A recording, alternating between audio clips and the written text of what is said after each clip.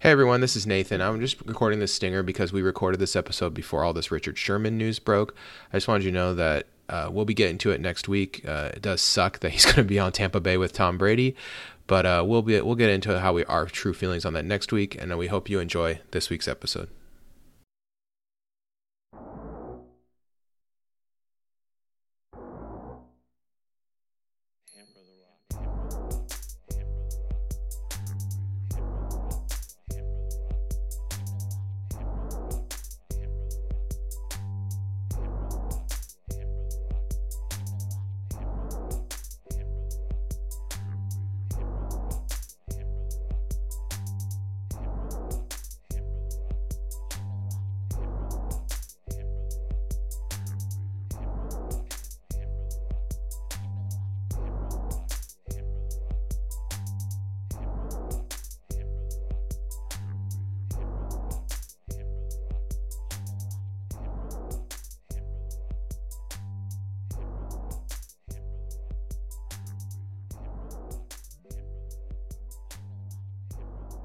Welcome back, Seahawks fans, to the newest episode of the Seahawks Nest podcast. I'm your host, Nathan Santo, joined, as always, by the Ken Norton Jr., to my Pete Carroll. It's Kevin Garber. Kevin, how you doing?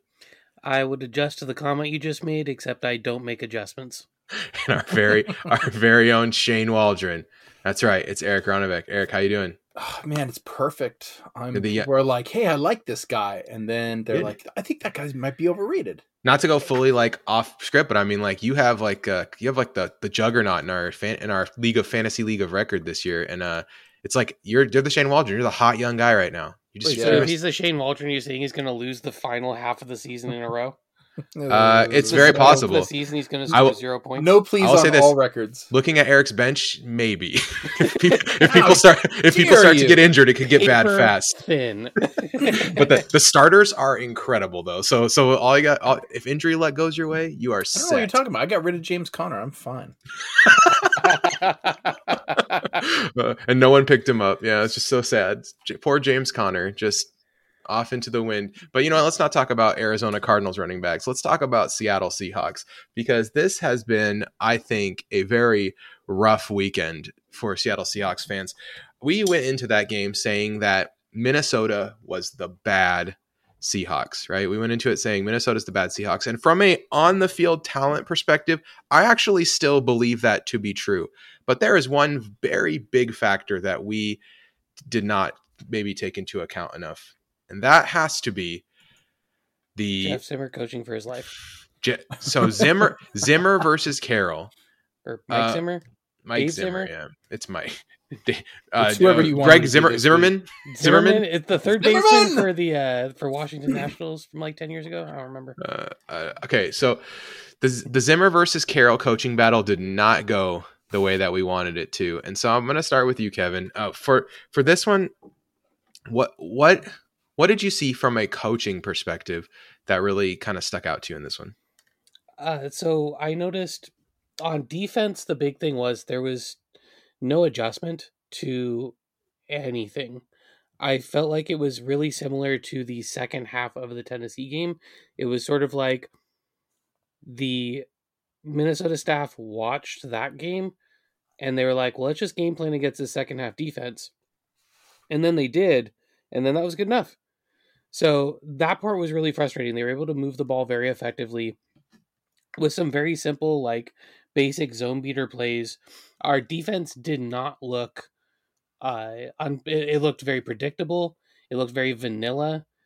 And then somehow at the same time, there were communication issues. And I know that we were missing one of our defensive coaches. And I know that came up in the press conference afterwards, but to me, that's not an excuse, especially when you're running out there with guys that were playing together last season, people that should be able to be on the same page.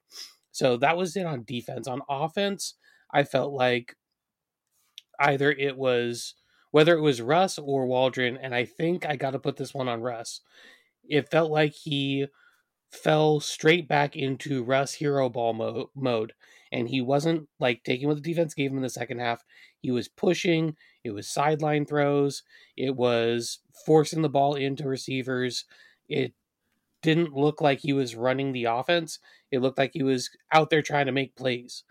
And that tells me that our offensive coaching staff and our head coach aren't able to talk him into doing what he needs to do within the structure of the offense in order to score points, which is why suddenly we just stopped scoring.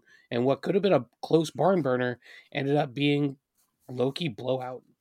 So, I mean, let's be honest. The Seahawks ran 10 relevant offensive plays in the second half, right? And here's the problem for me is that that defense comes out of halftime. Okay, 21. They gave up 21 first half points. Okay, and they come out after the half, and people might look at the box score and they might say, well, they only gave up nine second half points. That's okay. They allowed an 8-minute and 26-second drive, a 5-minute and 1-second drive, and a 7-minute and 8-second drive. They allowed the Minnesota Vikings to control 20 minutes of the second half while we were losing. I don't know if we talked about this last week. Oh, we definitely did. But controlling the football is important. And what Minnesota did is they shifted gears and said, we're going to control the rest of this game because their defense cannot stop us from getting 5 yards, 10 yards, 5 yards, 10 yards, 5 yards, 10 yards. And yeah, maybe we'll just kick a 43-yard field goal, a 34-yard field goal, a 20-yard field goal. The last one was only a 20-yarder, but yeah, we'll kick some short field goals and stuff. Who cares? Because we are controlling the game. We are controlling the game on offense. And like that turnover on downs drive, like the game was already over at that point, right? Like they would have needed to score, onside kick, score. There's just, I don't know. There's too much to ask for this offense. I think if the defense can't play good enough to string, if the offense strings 2 bad drives together, we instantly lose the game. I feel like that shouldn't happen, right? Yeah, getting the ball for the entire third quarter was a backbreaker. Here's their drives. Touchdown, punt, touchdown, field goal, field goal, field goal. That's their drives for the game. They allowed them to score on every single drive except one. And that's been true for the last half of the last game too, right? They just allow points every single time the other team touches the ball. And it doesn't matter if you're bending or you're breaking, you're losing if you're allowing points on every single drive. Do you guys think that's part of it, that Russ is pressing because he feels like he has to score every drive, like 2017 style? I feel like that's a cop-out. I mean, 2017 style, he was stringing things together. He might be pressing, but there's no urgency or there's press. There's a disconnect between the quarterback and the receivers and the offensive coordinator, or it's not working. Like it's 2 sides of the same coin. Like pick one, you know what I mean? Yeah, and I mean, we can point to specific plays. Like there's that back-breaking Amadi penalty where that kept the Minnesota drive going and stuff like that. But if one play dooms your team like that you have a lot of other problems, right? There's so many things that went wrong in this game. Eric, I'm going to ask you this. The way that this team is defending middle of the field on a scale of 1 to 10, how much do you miss KJ Wright now? I guess I'm gonna give it a score of in honor of the new 007 movie, a negative 007. That's what I would rate it. How bad are we missing KJ Wright? We are. I guess I'm having a problem with a few articles I've seen that are like, this is why you never should have gotten rid of KJ Wright. Like, no, it was time to move on. The Seahawks had to see what they got. Having said that, yeah, the middle of the field defense is awful. Am I putting that all on the players? They deserve a fair shake at it. I have a big problem with our defensive schemes right now. I feel like we have talent at linebacker. We loved our linebackers in the preseason. We thought that they were awesome. I'd stick to that. But man, somehow you're making Bobby Wagner look like he's on an island on every play. And how do you do that? Bobby Wagner is like the ultimate team guy. Where he moves, the team moves with him. And in this defense this year, I just feel like it's Bobby alone. And I don't mean that he's doing everything. I mean that it's like there's no synergy between him and anyone else on the field, which was a big part of Bobby Wagner. Do you think that the social distancing thing got to our secondary? Like, because these guys the Vikings had so much space to work with. Like the amount of space that we're giving Justin Jefferson and Adam Thielen to work with in the secondary. And kudos to Trey Flowers. I didn't know if you were doing a bid or not, because yes, that's exactly what we did. Kudos to Trey Flowers for, so Michael Sean Duggar posted on Twitter that he said that they request players and people can say yes or no. Okay. And so of course, Quandre Diggs says no, probably, which makes sense. If I was in that secondary after that game, I wouldn't say yes. And then but then Trey said yes and came out there and answered some really tough questions. And I respect him a lot for that because he did not have a great game. Targeted 7 times, gave up 7 receptions, 78 yards. Just like usual, only like 4 yards per catch after the catch. Per usual, it's just he tackles well, but he is just a like guy who gives up a catch and then tackles you after you make the catch. It's so frustrating to watch him play, and I don't know. It's a mess. It's a mess all over the field on defense. It's a mess on offense sometimes, but on defense, it's a mess the entire time you watch it. And it's like a bad horror movie. You know what's going to happen next, and you just can't stop it. You can't do anything about it. No one can stop it. We all have so many thoughts, and they're all right or they're all wrong, but it's still better than where we're at right now.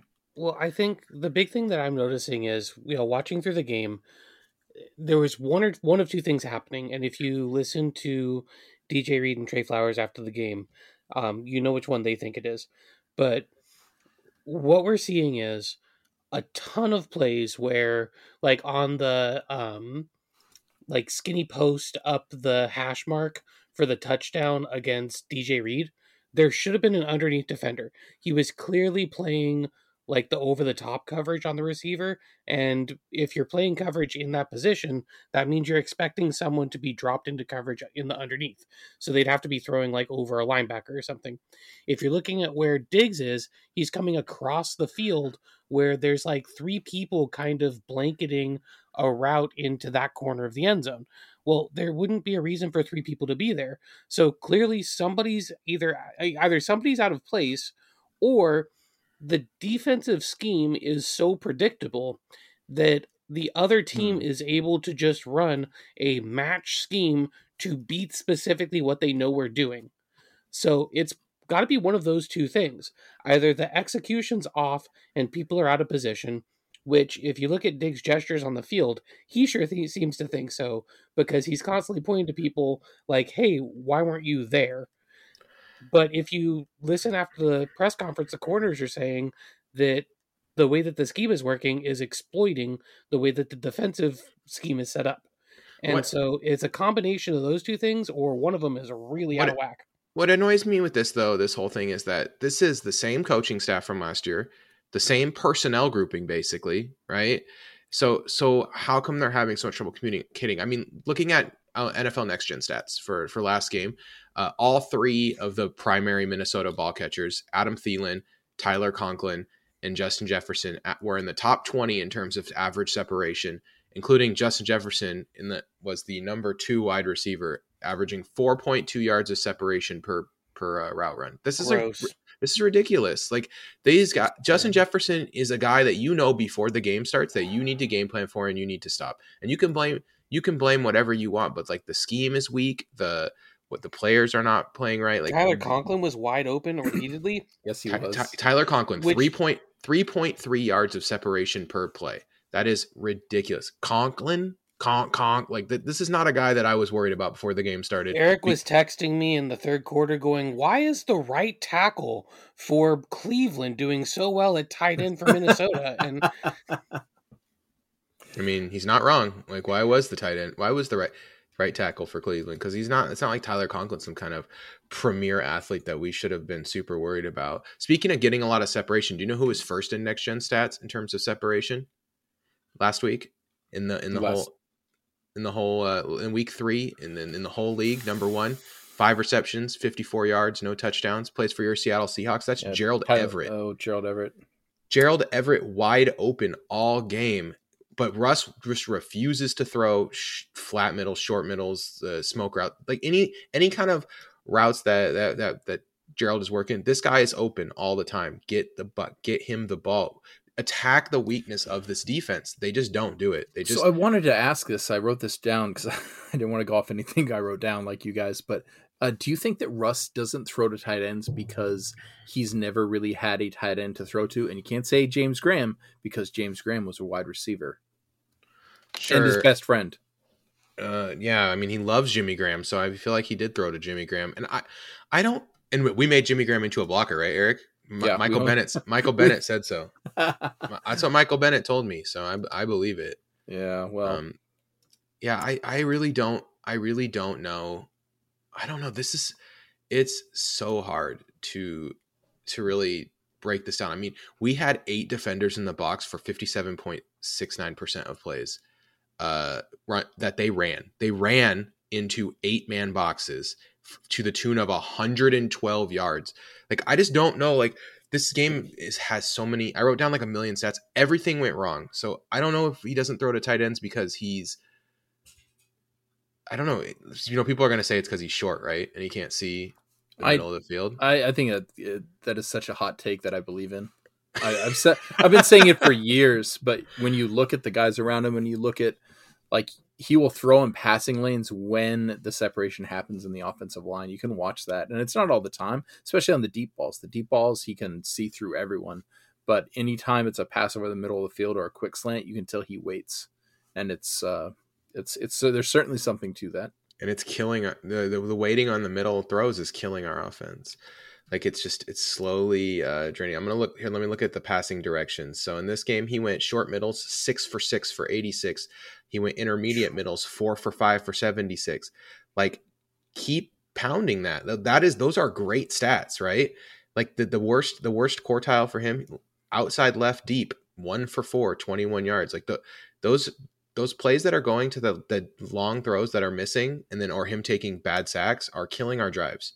He needs to just keep pounding this middle part of the field until people take it away, right? And right now, no one is taking it away because they think that he'll stop throwing it, and he will, right? Because Russ says psychopath things like "incredible's not good enough. I have to be iconic," Maybe that's why he loves going outside so much, like deep.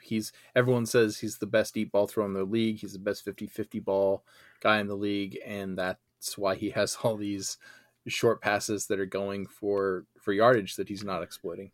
I mean, well, when he presses to the deep outside. That's just like, it's the whole thing where when he escapes pressure, he always does that spin move and rolls left. Yeah. And the offense wants him to roll right. And it's one of those things where, what was the play? I think it was Samuel Gold pointed out a play kind of live on Twitter as it was going, where he rolled into pressure to his left and it ended up being a sack, I believe it was. And if he would have stepped up a little bit, a hole actually opened to his right, and he would have had a really big, clear running lane instead. Yeah, and okay, another thing just drive me nuts.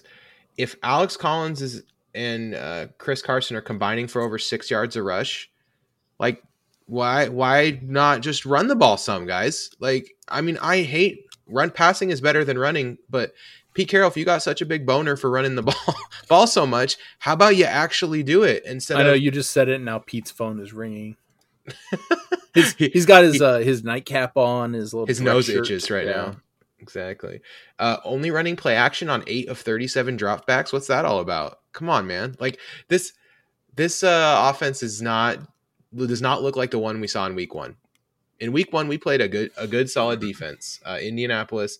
Now, Indianapolis has played like trash this year, and maybe they're just a bad team, but I don't totally believe that. I think that their defense is still going to end up being pretty decent. And we were, doing all kinds of interesting things. And in this game, the offense looked pretty plain, and they weren't able to shift. They weren't able to kind of react to what the defense was doing. I mean, Carson only runs 12 times, and he only ran into an 8-man box once. Like, the lanes were there for him to run. That big touchdown run, you could have drove a truck through that lane. Let the offense run a little bit if that's what's working. Use the run to set up the pass. We saw this in the Dallas game against Philadelphia this week. Dallas runs in the first half quite a bit, right? And like, Zeke's got almost 100 yards at halftime and 2 touchdowns, and Pollard's got another 40 yards, and it's like, man, they're just running. Are they going to keep running? No, they used the run to set up the pass, and the second half, they just threw the whole second half, right? Like, they start throwing the ball around the yard. You can use the run to set up the pass. You don't have to pass to set up the run. You can do it either way. You need to be able to adjust to what the defense is giving you. This defense was giving us openings in the run game and short and intermediate passes, and we should have just pounded that until they took it away. And then that's when you play action shot over the top, right? Like you just No. hammer what the defense is giving you. Stop trying to force everything. Everything just feels so forced all the time, especially once we're behind. Once we're behind, man, it just feels like we're forcing everything. And you think that would come from the offensive coordinator and your quarterback. These are things that we're watching as the game is unfolding, and no one on the field is picking this up. Yeah, it's frustrating. I mean, at the same point in time, like what's happening is if you look at the second half, this is one of those things where the way the defense was playing into offensive issues. So if you look at our one drive of the third quarter, we have a pair of runs that give us a first down. And then in the second set of downs we get, Russ throws it incomplete.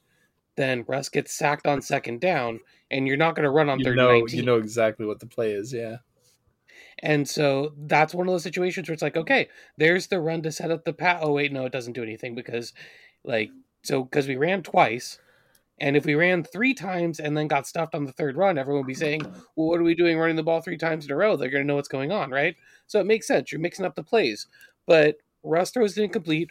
Russ takes the sack from Everson Griffin. And then all of a sudden the drive is shut down. But that wouldn't seem like as big of a deal if we had more than one drive in the entire third quarter. Because then we get the ball back finally in the fourth quarter. We're already down 10, and we have Carson with the run that gets stopped. So now we're at 2nd and 9, and we have the whole Lockett scenario and everything. But by then, we're basically pressing and we're passing because we're down 10 points in the fourth quarter. And if the ball goes back to the defense, we know we're going to give up another 5-minute drive. Oh, wait, no, sorry. I mean 7-minute and 8-second drive. Right, and looking at the drive charts from this game it's frustrating. You put a screwdriver to my head and pull the trigger, like or a power drill, man. It's like I do not. These drive charts are. I like the first version. Whatever, man. It's like it is. These drive charts are so bad. Like they are infuriatingly bad for the Seattle Seahawks. Like it is just. Oh my gosh, these just long sustained drives, so many plays where like Kirk Cousins is passing short and then Madison's coming off the left end and then short pass and then Madison and then short pass and short pass and short pass and Madison. It's like, come on, man. The things they're doing, they're not doing anything exciting, right? And then every time we get a third down, man, we cannot get off the field. Like that third down play on 3rd and 12 in the red zone to Thielen. That is just bad. Just garbage. Like that is. Well, and this is the second half defense against Tennessee, right? Where you're sitting there going, "Cool, another dump off over the middle. Cool, another dump off over the middle. I wonder what the next play is going to be. I bet it'll be a dump off over the middle. Either that or a run where they get 8 yards. You know what I mean? Right. They're and the thing is, I don't even feel like our defensive line played that bad. Like I thought the defensive line looked decent watching back the game. Unfortunately, I watched this game again. I don't know. Did you guys have the stomach for it? I would not. I watched most of it. I ran out of time. I would not blame you if you didn't, because this is like this was like not fun. But I thought the defensive line did good. They created like a lot of pressure, actually, a lot of pressure without bringing extra dudes, which is what you want. But so they got worked on those kind of the quick passing. But it doesn't matter if you're in Kirk Cousins' face if he only has to throw it 3 yards. You know what I mean? Like if there's a guy wide open 3 yards past the line of scrimmage, and then that guy can run for 4 more yards before he gets tackled. Guess what? You just gave up 7 yards, and your pressure is worthless. We gotta have guys breaking up those short passes, and that was KJ last year, right? And so it stands for it needs to be Bobby, or it needs to be Jamal, or it needs to be Jordan. One of those guys needs to step up and start really hammering these underneath routes and making people pay. You know, even if you're not gonna break up the pass, make that guy regret catching that ball. So next time when he catches it, he just thinks, maybe I won't do that. Maybe I'll drop this one, or maybe I'll when I turn around, I'm gonna be looking, right? Because I know last time Jordan Brooks destroyed me and made me not want to catch this ball again. Those footsteps. Well, again, is that a technique and coaching thing? Because okay, so we have this pressure set that is designed to get that quick pressure that makes you a little more vulnerable to screens. So if you're going to have that kind of a quick pressure set, then logically you would have your coverage guys playing up on the offensive player up on the pass catcher to prevent like those like smoke passes or the quick screens or any of those kinds of plays, because you'd be going, okay, all I really need to do is cover this guy for like 2.5 seconds and pressure's going to be in Cousins' face by that point. And instead, we're playing with like 5 yards of cushion and running pressure schemes.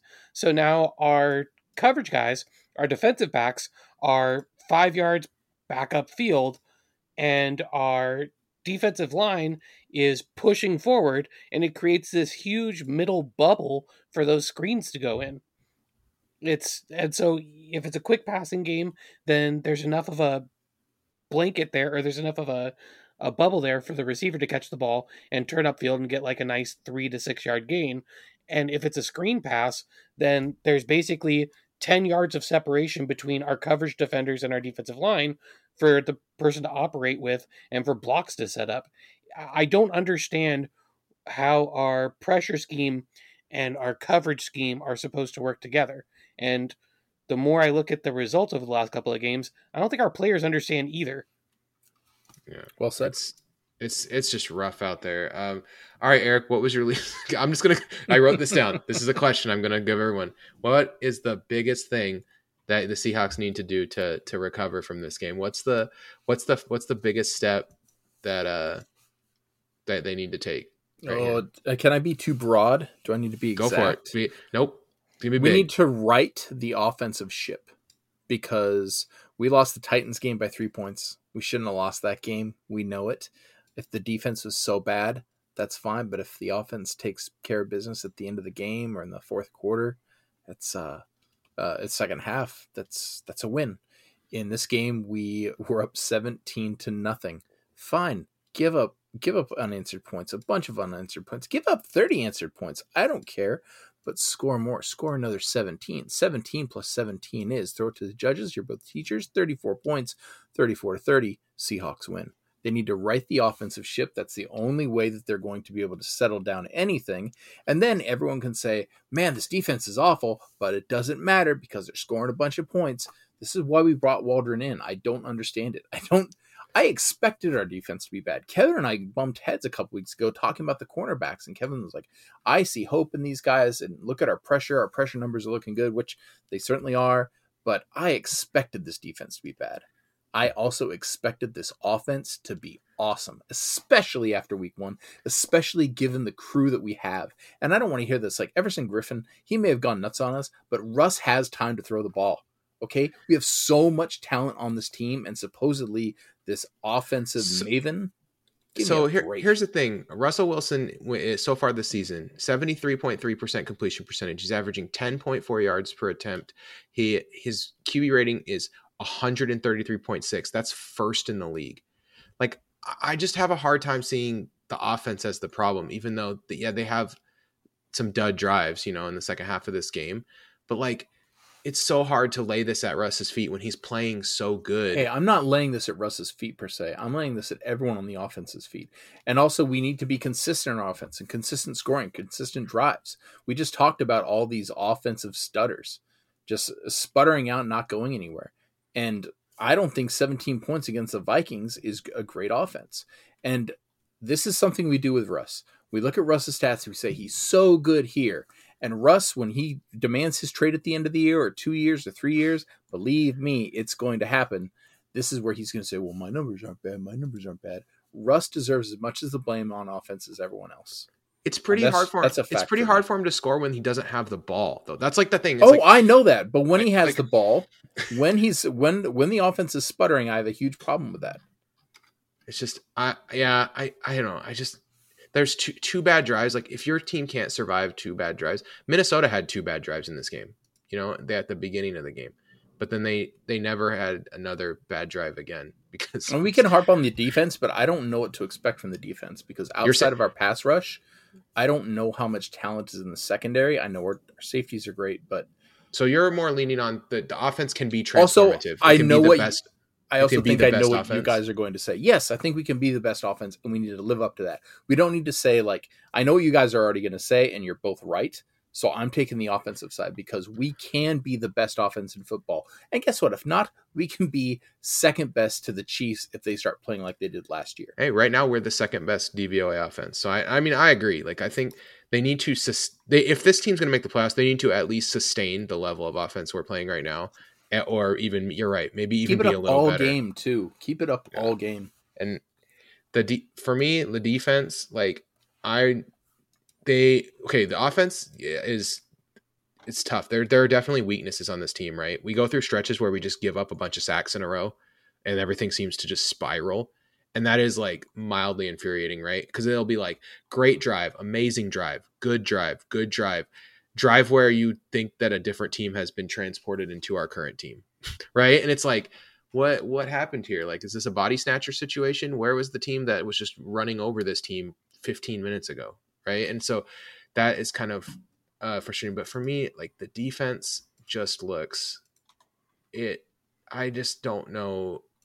You can't win with this defense. This defense needs to get better. And I don't know if it's an accountability meeting, but we are 27th in pass DVOA defense. We are allowing more we are some teams we're behind. Some lovely teams. The Atlanta Falcons, the New York Football Jets. Okay, these are teams that we're behind in DVOA. The Eagles, the 49ers. Like, these are teams that I think reputation-wise have a bad defense, right? And our passing DVOA is worse than them.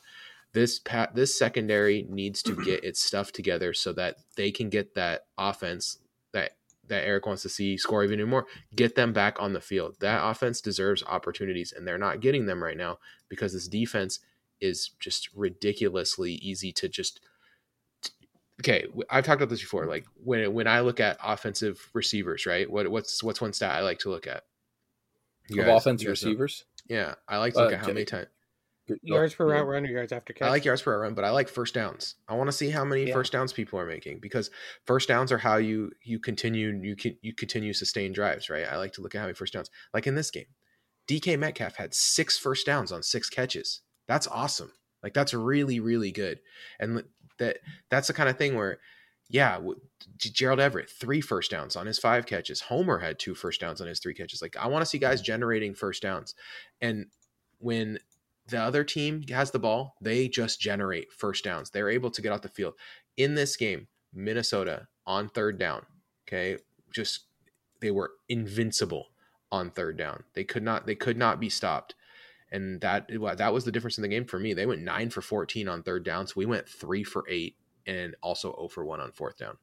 We were terrible on 3rd and 4th down. Once things get difficult, our offense, I think Eric's right, our offense sputters, and then our defense does not have the ability to give our offense extra opportunities. And it's spirals out of control. And I don't know how to fix it, really, because like I said, the talent wise, this team doesn't look that bad on paper. You look at the players and you think this should work, right? This should work, but man, it is not working right now. Everything seems to be going wrong. Tell the truth. What is it? Tell the truth. What day's the week of that? Tell the truth Tuesday. That's going to turnover Mondays. It's going to be a bad day. Ken Norton sit in a corner Wednesday. I'm sorry I yelled at you, Ken Norton. You're the best defensive coordinator I know. Thursday, and then Friday is Applebee's, I think. All you can eat riblets. We've isolated the problem. All you can eat riblets on Fridays. Okay. That's Ivan's health and nutrition plan is Fridays at Applebee's. Stefan, we have isolated the problem. Quandre Diggs is like, I'm sick of these damn riblets. Russ is like, I thought. Marshawn's like, that was just a skip, man. All right, Kevin, how do we fix it? How do we get out of this problem? We switched to Dave and Buster's on Fridays. Okay, so I think that Pete, cover your ears if you're listening. Our defense needs to stop caring as much about toxic differential. I think we need to embrace the fact that we are not going to be a shutdown defense.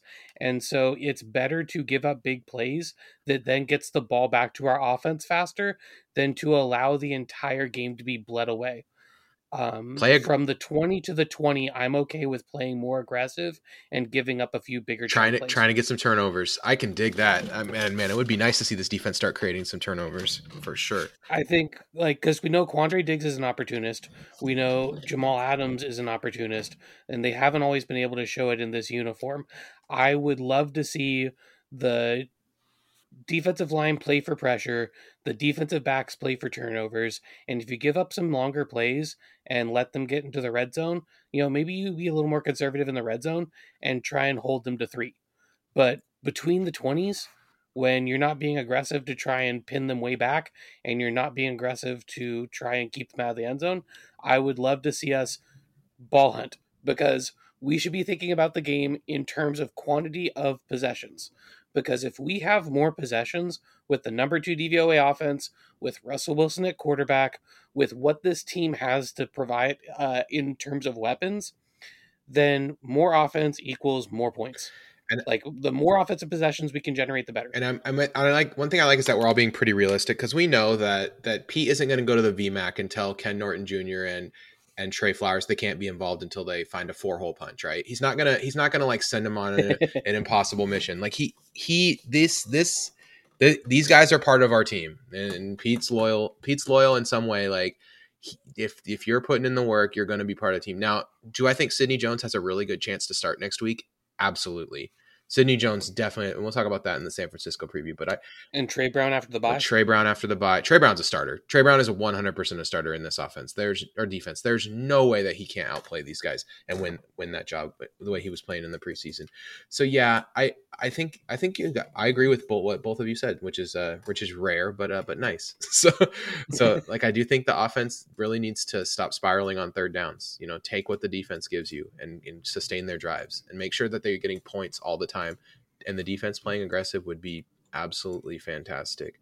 So yeah, it's rough. And when we're having rough times, I think it's great to go out with a friend, to hang out with a friend. Eric, you guys had any good friend hangouts lately? Kevin, I know Fridays you've been playing some board games, right?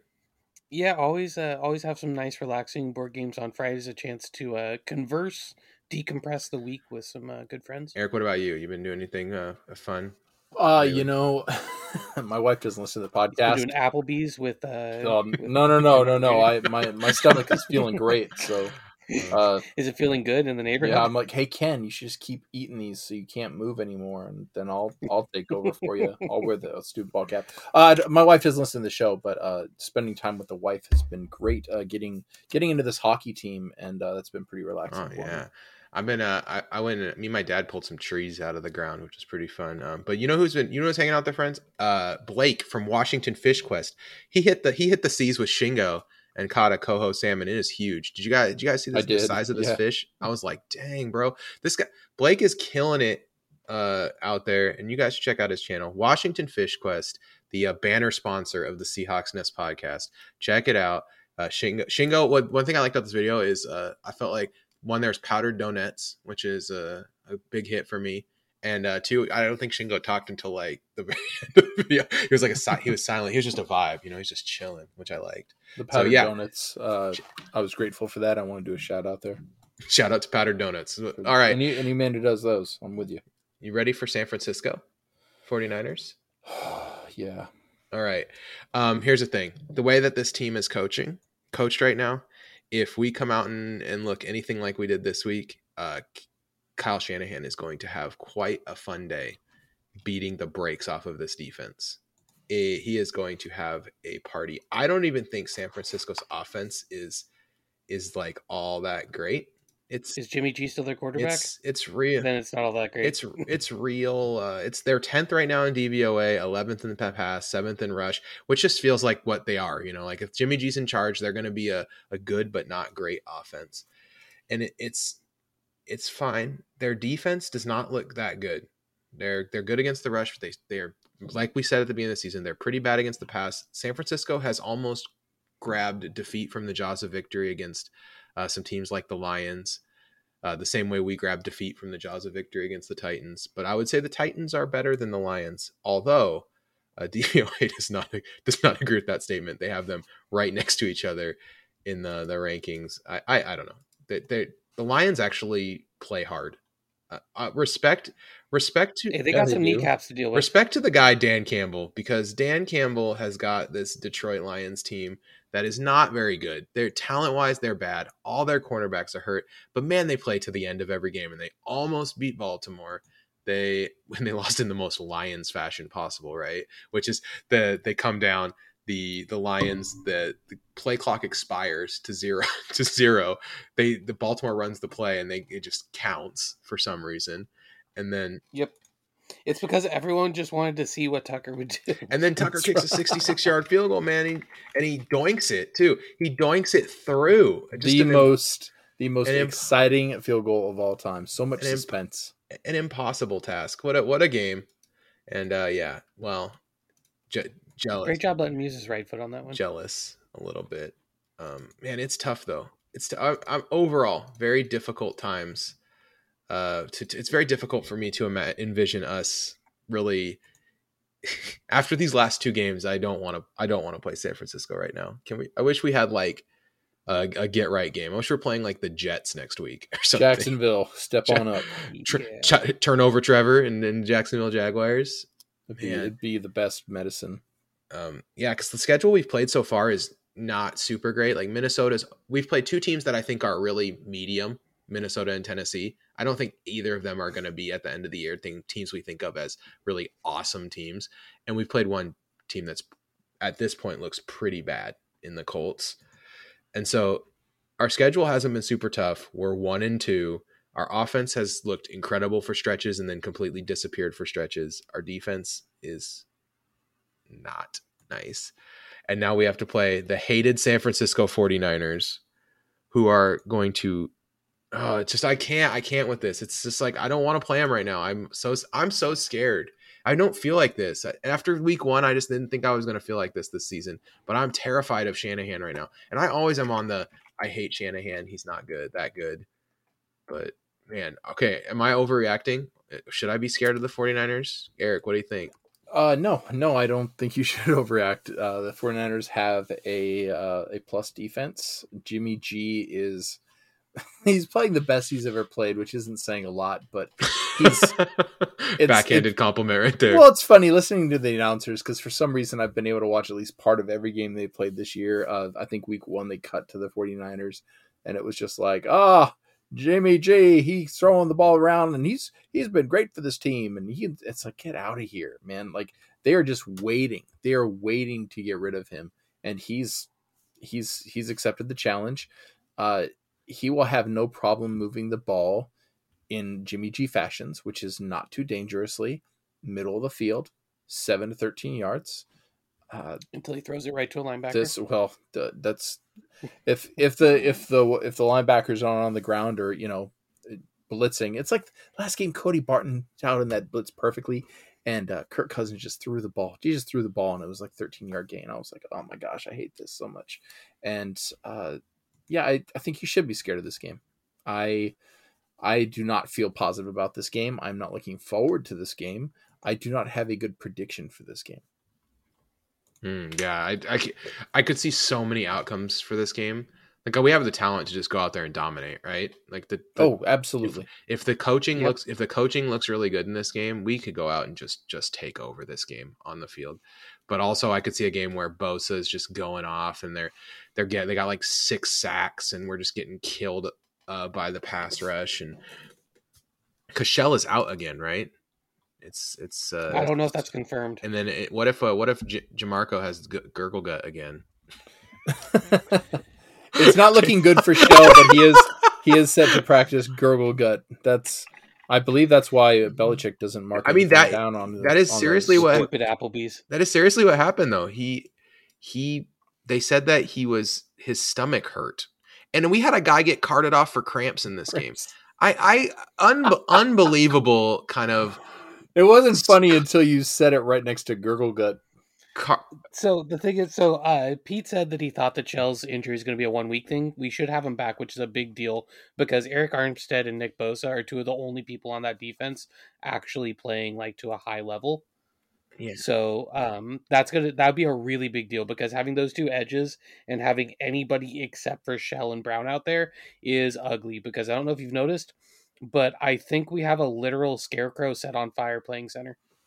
Oh my gosh, it's crazy. Our offensive line is Dwayne Brown just being the best, and then Lewis and Jackson doing pretty good, and then the other two guys are just like, what am I supposed? What's going on? It's like if it was a group project, the center is the guy who never shows up to the meetings or anything, shows up to the group presentation and then tries to wing it, and you can 100% tell exactly what's And the right tackle was the guy who transferred into the class late and was put in the group project with 1 day left, and didn't actually know what's going on, but the professor really wanted to make sure they got and apparently feels sick to his stomach.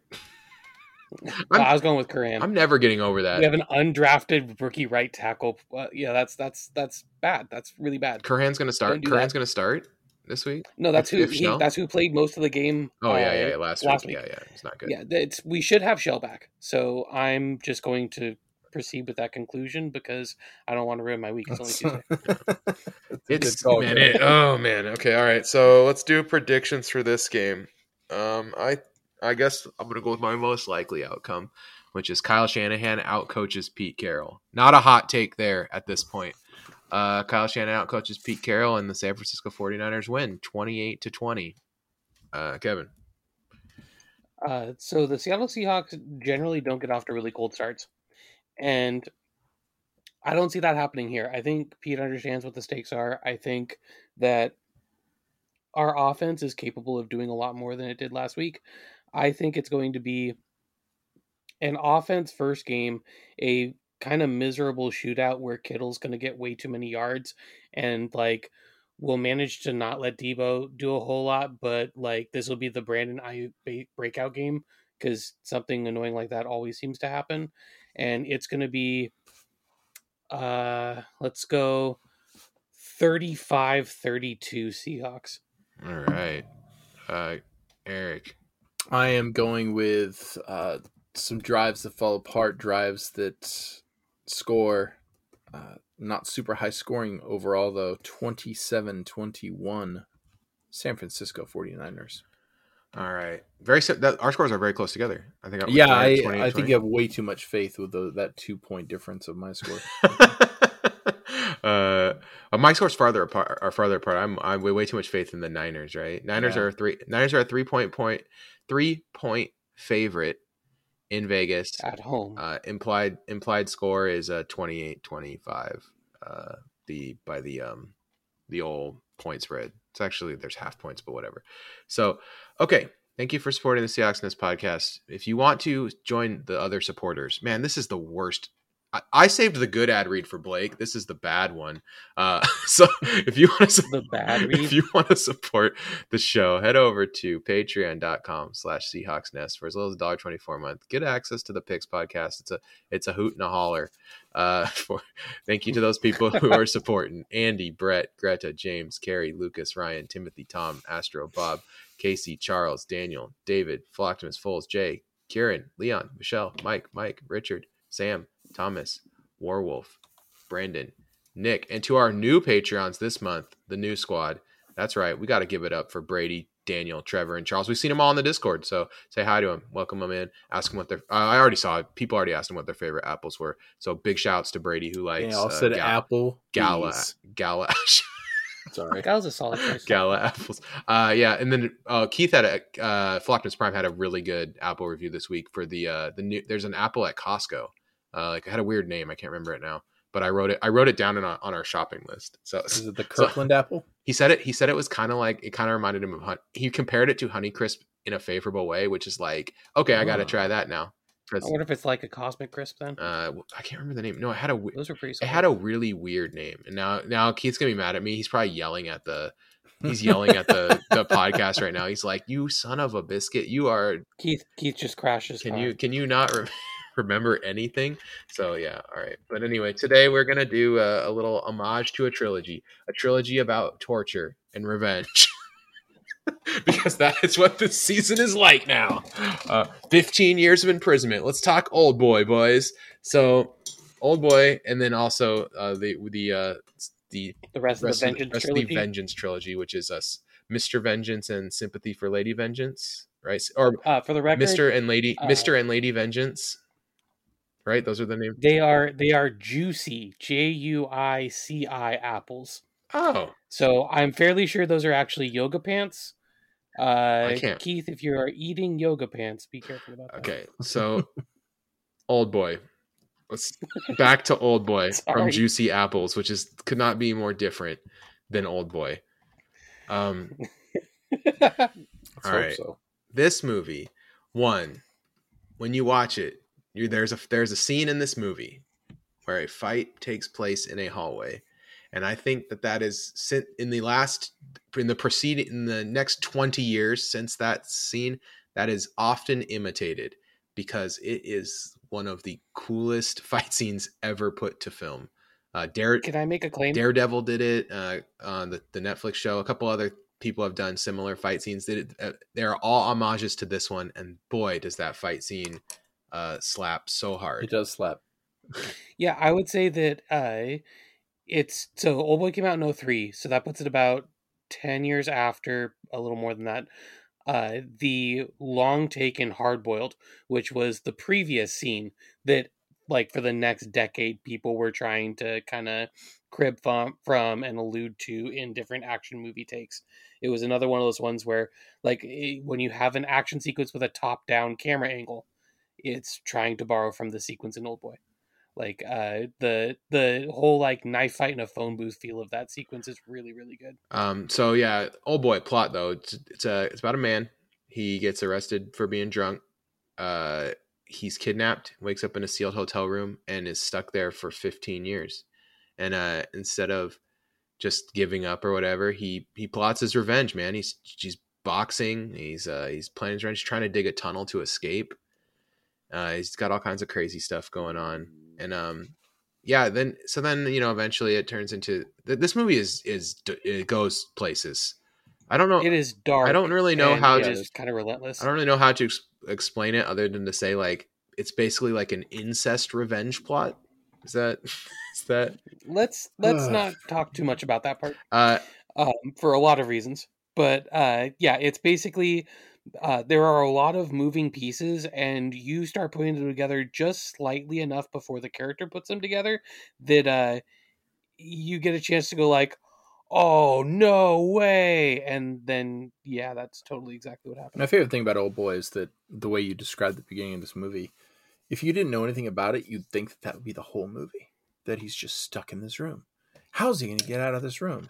But once he gets out of the room, that's when the movie starts. Yeah, it is.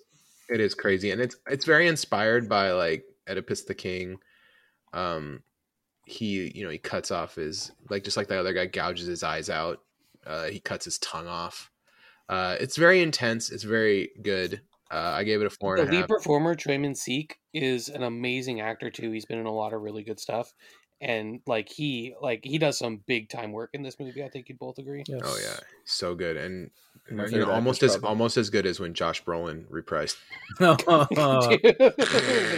minute you said "Old Boy," I couldn't. I was just like, "Oh no." Okay, so then the first movie in the trilogy is Mr. Vengeance, but Eric, you recently watched Lady Vengeance, so I have actually never seen Lady Vengeance, so I'm gonna to bow out gracefully here and give you guys 5 or 6 minutes to talk about Lady Vengeance and go crazy. So I'll be out of here, and go ahead. So I've seen Old Boy. I liked it. I've never seen Sympathy for Lady Vengeance.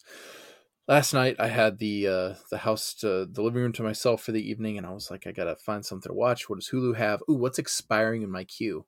Lady Vengeance or Sympathy for Lady Vengeance. And so I'm like, oh, let's watch this. And it went from I thought I was going to fall asleep because I was so tired to I was wired after watching the movie. I was so jacked up on the tension from this movie. This movie follows a woman who has been locked up for 13 years. I saw it last night. I think it's 13 years. Yes. For the kidnapping and murder of a 5-year-old boy. Just so you know who you're rooting for, this is your protagonist.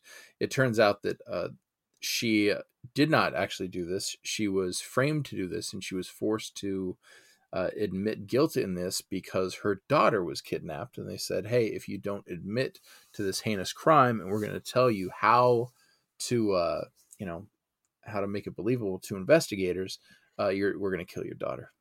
So, like Old Boy, this is a protagonist, a person who is locked away for into the teen years, and this whole time she is just turning from this kind of shining light of a woman, or a quiet, mousy person, into this just vengeance driven force. And I think you'd agree with me. The montage of the prison scenes, I love how like she they go back comes and forth across too. kind of meek and sweethearty, and then all of a Yes. sudden you see like she's slowly becoming this like master manipulator, and like some of the stuff that she does in there is just so The queen of brutal. the prison, yeah, and it's all believable because she's, she just does things for other people. She's well liked, but she's weak enough where she can just slip under the radar of people. Yeah, puts on a good meek face. Yes, and she just schools everybody. And I love how they kept going back to that. Like, they didn't just all conquer at the beginning and then you're on with something. Like, it kind of it started with her being released from prison, and it just kind of has these flashbacks, if you will, of what her life was like there, how she got in prison. It turns out, wrapping up this plot, that the man who is behind this heinous act is a school teacher, and he has actually been abducting and killing. I think it's like 5 kids overall, and it was children that he taught, and he was annoyed by them. Well, don't forget who plays the school teacher. Oh yes, I gotta say, this guy is like the king. At first, I would say he was the king of Korean action movies, or Korean movies, because he was so good. But I think he's just one of my favorite actors of all time. And it's Choi Min-sik, the same guy who's the main character from Old Boy. Yes, and he plays an excellent evil person in I Saw the Devil, one of my favorite movies. Absolutely fact. And also, if you want to see a really good dark comedy, he plays he's one of the family members in A Quiet Family, which is like Ooh, I a haven't seen black that. comedy. That's a really good movie. Anyway. Also, Kevin, I haven't seen Sympathy for Mr. Vengeance, but I gotta say, this movie was interesting to me in how kind of funny it was. So it's really dark, and it's taking a serious subject matter, but there's these quick edits to kind of lighten the tension at times. They even do it at the end when it's really, really getting intense. It almost felt like a good Wes Anderson movie.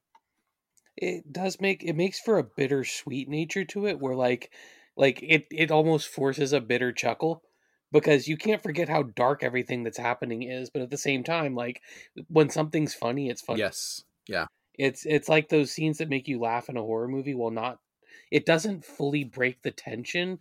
It just gives you this other thing that catches you off guard. It takes you out of it for just enough time for you to get back into it and not hate the movie. So the two movies, Sympathy for Mr. Vengeance and Sympathy for Lady Vengeance. Sympathy for Mr. Vengeance stars Song Kang-ho, who people who are not super into Korean cinema, you would still know him as the lead, as the father of the Khan family in Parasite. Parasite, yeah. Great actor, and the thing that these two movies have tying them together. So in Sympathy for Mr. Vengeance, he's a deaf man who lives with his sister, and his sister is very ill, and Ryu is Song King Ho's character, who gets anyway,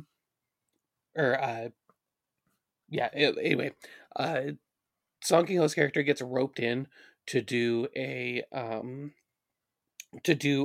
like insurance fraud type situation. It's like a fake kidnapping, and things go south because he realizes far too late that he's the patsy, which you recognize as being the plot line from Sympathy for Lady Vengeance.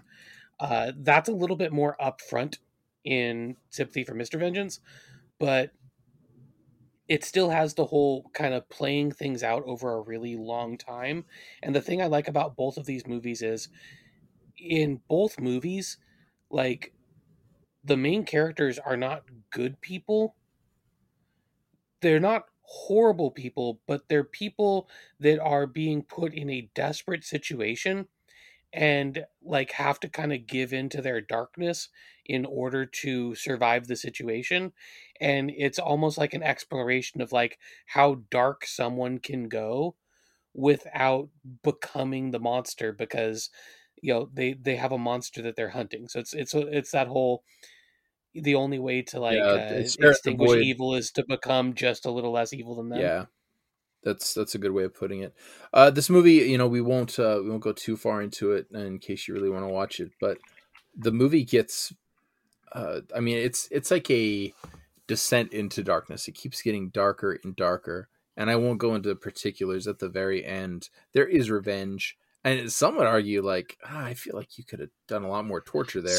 So would you say though the Seahawks right here season is that the reason to watch these is to know that it could be a lot worse, because it could just keep getting, because all these movies, they just go places, right? They get yeah. But me and Nathan think that you may want to watch these movies after Sunday night's game or Sunday afternoon's game. Yeah, because it can get worse. We just lost, right. And we all didn't pick San Francisco, so we didn't use our secret power of if we all picked the opposing team, the Seahawks always win. So it can't be that predictable. I'm not Ken Norton Jr. I'm not going to be predictable. All right, well that's it, right? Let's get out of here. For Eric, for Kevin, we will see you guys next week. Go Hawks.